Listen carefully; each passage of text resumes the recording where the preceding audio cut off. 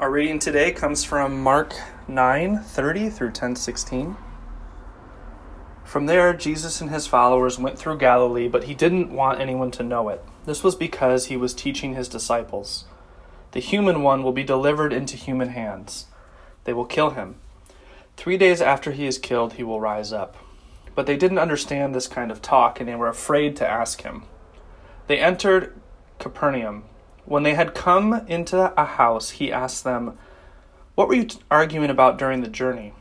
They didn't respond, since on the way they had been debating with each other about who was the greatest. He sat down, called the 12, and said to them, "Whoever wants to be first must be the least of and the servant of all." Jesus reached for a little child, placed him among the 12, and embraced him. Then he said, "Whoever welcomes one of these children at my name welcomes me. And whoever welcomes me isn't actually welcoming me, but rather the one who sent me." John said to Jesus, "Teacher, when we saw someone throwing out demons in your name, and we tried to stop him because he wasn't following us." Jesus replied, "Don't stop him. No one who does powerful acts in my name can quickly turn around and curse me. Whoever isn't against us is for us. I assure you that whoever gives you a cup of water to drink because you belong to Christ will certainly be rewarded. As for whoever causes these little ones who believe in me to trip and fall into sin, it would be better for them to have a huge stone hung around their necks and be thrown into the lake. If your hand causes you to fall into sin, chop it off. It's better for you to enter a life of crippled than to go away with 2 hands in the fire of hell, which can't be put out. If your foot causes you to sin, chop it off. It's better for you to enter life lame than to be thrown into hell with 2 feet. If your eye causes you to fall into sin, tear it out. It is better for you to enter God's kingdom with 1 eye than to be thrown into hell with 2.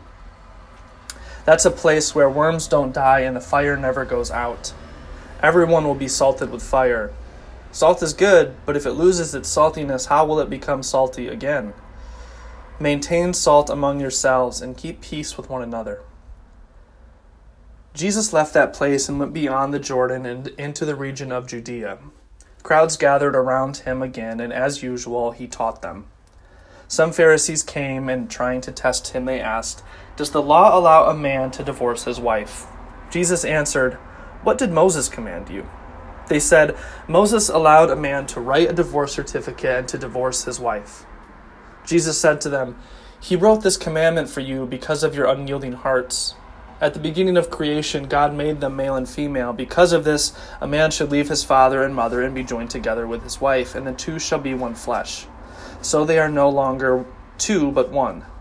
Therefore, humans must not pull apart what God has put together." Inside the house, the disciples asked him about this again. He said to them, "Whoever divorces his wife and marries another commits adultery against her. And if a wife divorces her husband and marries another, she commits adultery." People were bringing children to Jesus so that he would bless them. But the disciples scolded him. When Jesus saw this, he grew angry and said to them, "Allow the little children to come to me. Don't forbid them, because God's kingdom belongs to people like these children. I assure you that whoever doesn't welcome God's kingdom like a child will never enter it." Then he hugged the children and blessed them. The word of the Lord. And thanks be to God. Well, hi everyone at NCKC. My name is Michael Wiltshire. I am a pastor and a 7th grade special education teacher in Los Angeles. I should say that I consider Jerry Pickett to be a friend, a mentor, really the reason why I'm ordained, and best of all, a brother in being a 2000s emo music boy. So I just want to say thank you to Jerry for asking me to share today. And with that, let's just jump right in. My conviction in this sermon, I hope, is just a really clear one.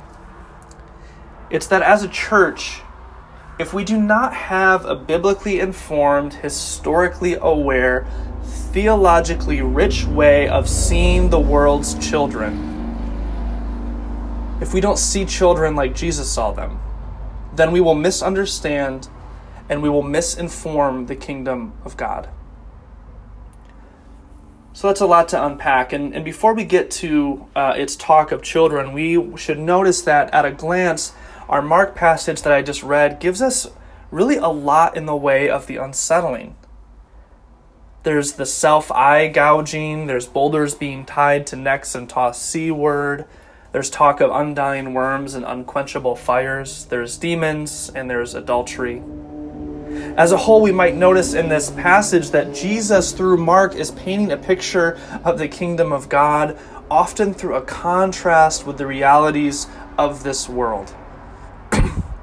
And amongst all of this, we have these mature, godly disciples of Christ arguing with one another and then scolding and literally restraining little children from getting hugs from Jesus.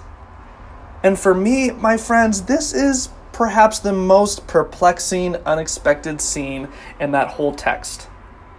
I mean, in a world before social distancing, why would the disciples of Jesus stop kids from hugging Jesus? And this is essentially the question behind today's sermon. But before we get into Jesus' response to the disciples, it's worth asking if the disciples are being total jerks, or if they're simply doing normal things given their time and place in the world. And so I did some digging into how first century Greco-Roman and Jewish cultures viewed children. And just a spoiler alert, it kind of makes the disciples look like those smiley adults on Sesame Street. So let me just share a few quick but kind of upsetting insights that should help us understand the historical backdrop to this scene in Mark's gospel where Jesus says, "Let the children come to me." See, in Greco-Roman culture, which is, if you remember, the dominant culture in which most of the New Testament is written, it's this Greek and Roman hybrid, right? So in this culture, children were considered truly the spitting image of their parents. Because they reflected the parents' character to the larger society, a child's behavior could literally positively or negatively change the family's whole social standing. Households were seen as microcosms of Roman society. And so children represented their parents, who represented their town, who represented Rome. It's like a house of cards. The kids misbehave and the Colosseum, so to speak, collapses. The problem is that while children held such enormous pressure, they were not set up for success. Children, by and large, were viewed socially at best as unfinished adults. And at worst, they were incomplete humans.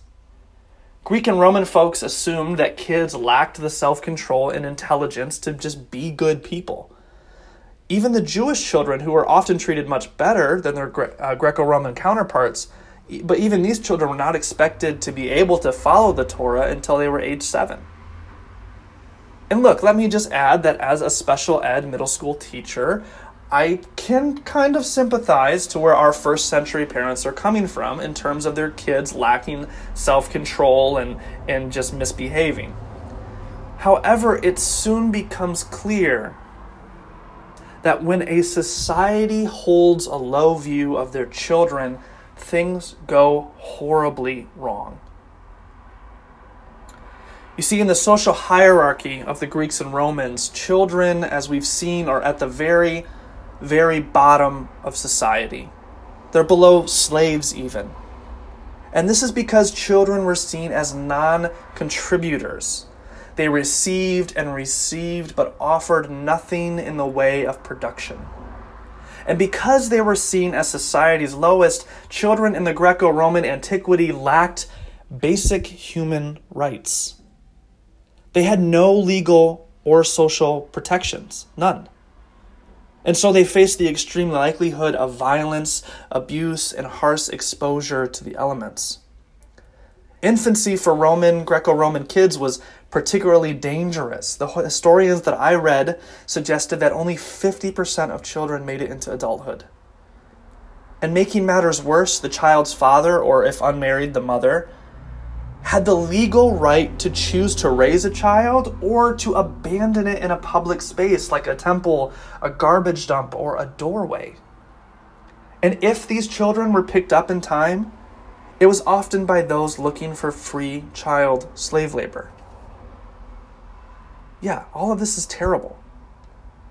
And to be clear, it wasn't that all Greco-Roman parents didn't love or find joy in their children.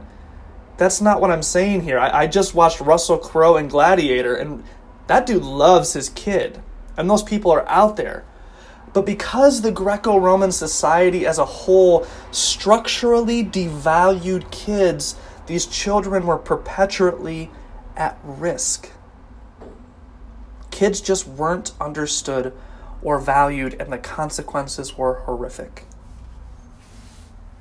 That's the historical backdrop to this Mark passage. And so our disciples, when we see them scolding and pushing back those snot-nosed adolescents from their rabbi, well, the cultural shoe fits, doesn't it?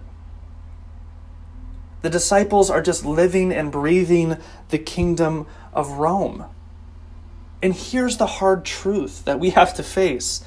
That Greco-Roman kingdom is eerily reminiscent of where we find ourselves today. Thankfully, our children do have legal rights, and much more than 50% of at least American kids reach adulthood. But still, our cultural assumptions about children at their worst do feel born of our Roman ancestors. I asked a few of my friends with children if they ever felt like society devalued or dehumanized their kids. I asked them if their kids, like the children of Jesus' day, were ever treated as unproductive or unfinished or identified as simply a status symbol that represents their family. And here's how those parents replied. One parent said, "People see my children as the future, as if they have something to contribute later, but have not fully achieved their humanity or value yet." That same parent said, "I think that in general, adults just don't understand that my children have deep feelings and emotions, just like adults do." Another parent said, "I think American culture in particular devalues children. We think of children in the abstract, as a commodity rather than human beings who feel and think and experience trauma." Another said, "We protect pregnancy in the name of being pro-life, but then we act as if the child's life is meaningless thereafter." And finally, people spend a lot of time teaching kids the ways adults process things, but not enough time learning what works for their kids. Adults also tend to underestimate what our children can comprehend. I mean, can you hear those Greco-Roman assumptions about kids in the stories and reflections of today's parents 2,000 years later? As a society, these issues become even more apparent when we stand back. At our nation's border, immigration control is so valued that children are renamed, separated, caged, and removed from families. During COVID-19, many children have just been underfed and overstressed. In the United States alone, before COVID-19, the yearly reported cases of child abuse have reached 2.9 million annually. So when it comes to our society and its kids, as a whole, we are not embodying the kingdom of God. We are settling for the kingdom of Rome. And this is the claim of the kingdoms of Rome. Children may be cute and we may love them and we may have good feelings toward them, but we aren't going to organize life in such a way that recognizes their value. That's the claim of Rome. But that, my friends, is not the claim of Jesus. It's not the claim of the gospel, and it's not how children function in the kingdom of God.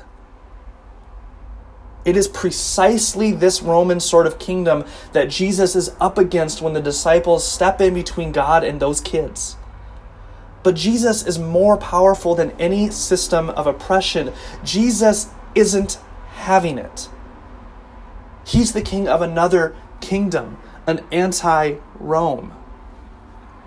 And so he flips the situation on its head.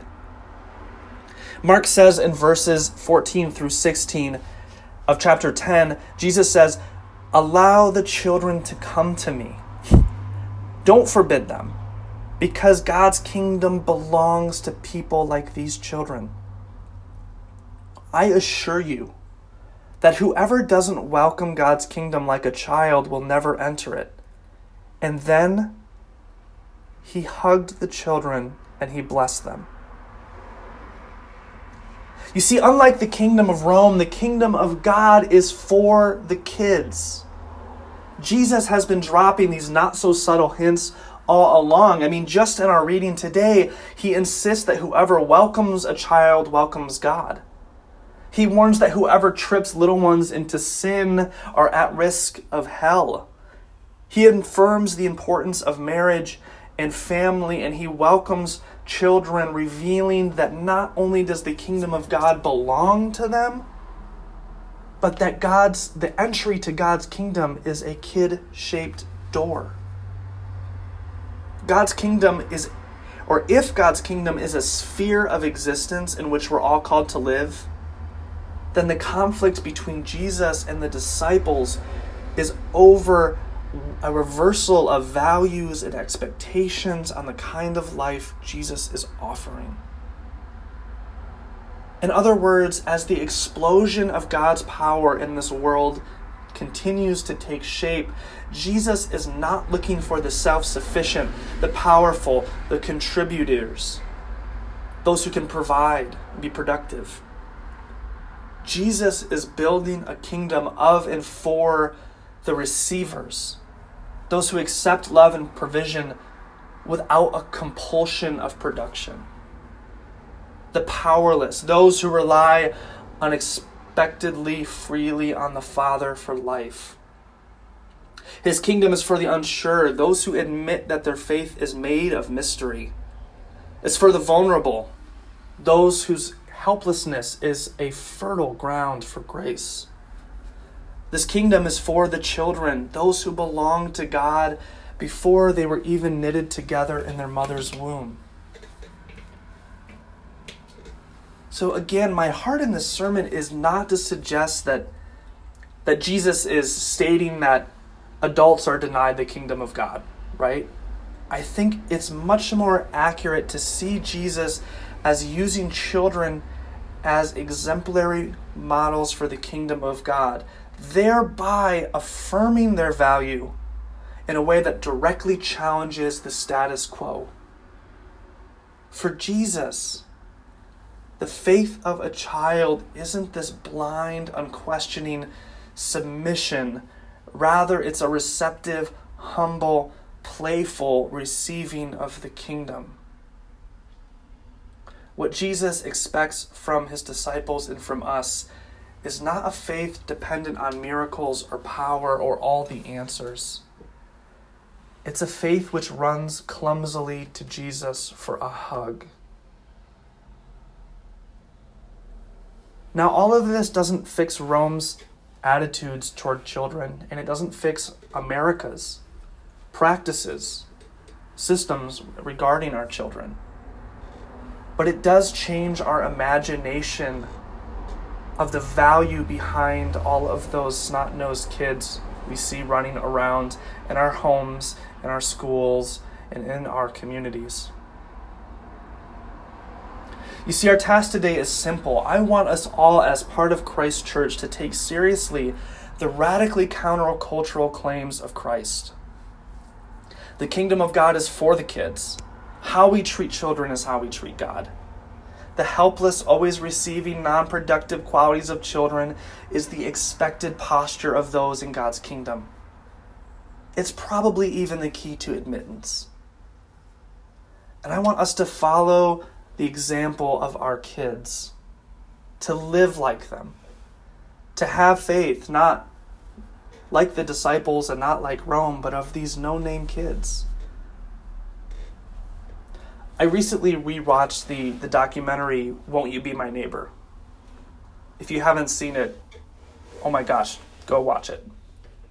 See, it follows the life of Fred Rogers and his decision to become an ordained minister not to a church, but to his show, Mr. Rogers' Neighborhood. In the doc, Fred has this interview where he talks about why he committed his life to reaching kids through television. And his response should sound familiar. He said, "In this country, a child is appreciated for what he will be. He will be a great consumer someday. The quicker we can get them to go out and buy, the better."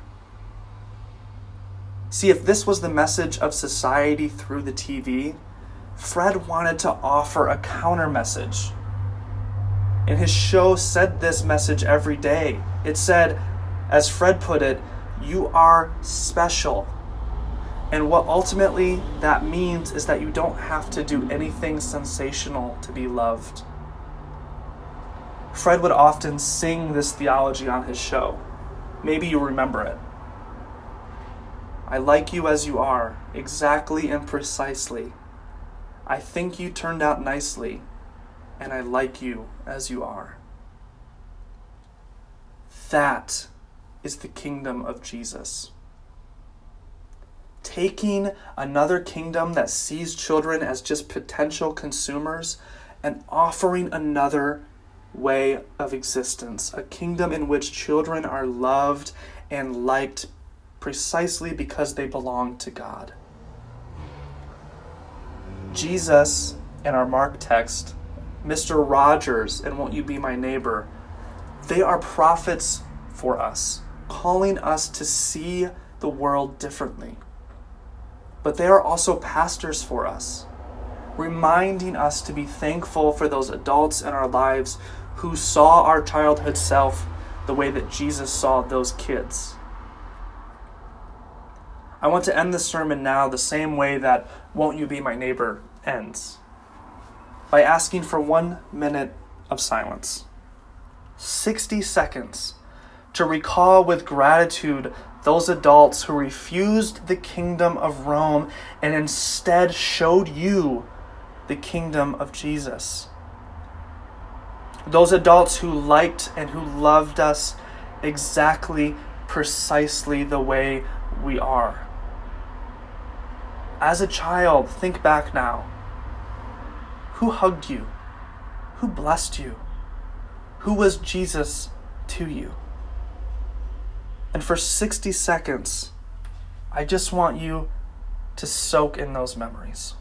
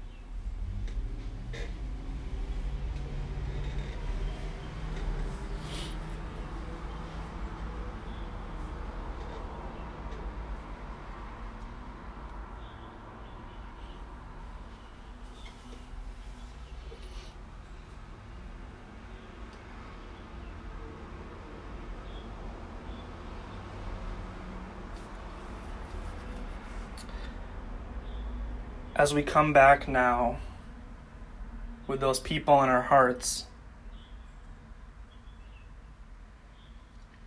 I want us to hold that feeling of gratitude. I thought of my grandfather who passed away just about a month ago. Whoever you thought of, just hold them with you. And out of gratitude for these people, let us go and do likewise. As Jesus says, whoever welcomes one of these children in my name welcomes me. And whoever welcomes me isn't actually welcoming me, but rather the one who sent me. Let's go live that out. Let's go challenge the systems of Rome, the systems of America, with the kingdom of God through the message to our kids that we like them and we love them precisely the way they are. Because precisely the way they are is how we see the kingdom of God. Lord, would you give us strength? Would you give us eyes to see you in the faces of the little ones in our lives? Would you help us to learn from them and to value them and to change the way the world works for them? Because when we do, we'll have one foot further into the kingdom that you're bringing into this world. It's in Jesus' name that we pray these things. Amen.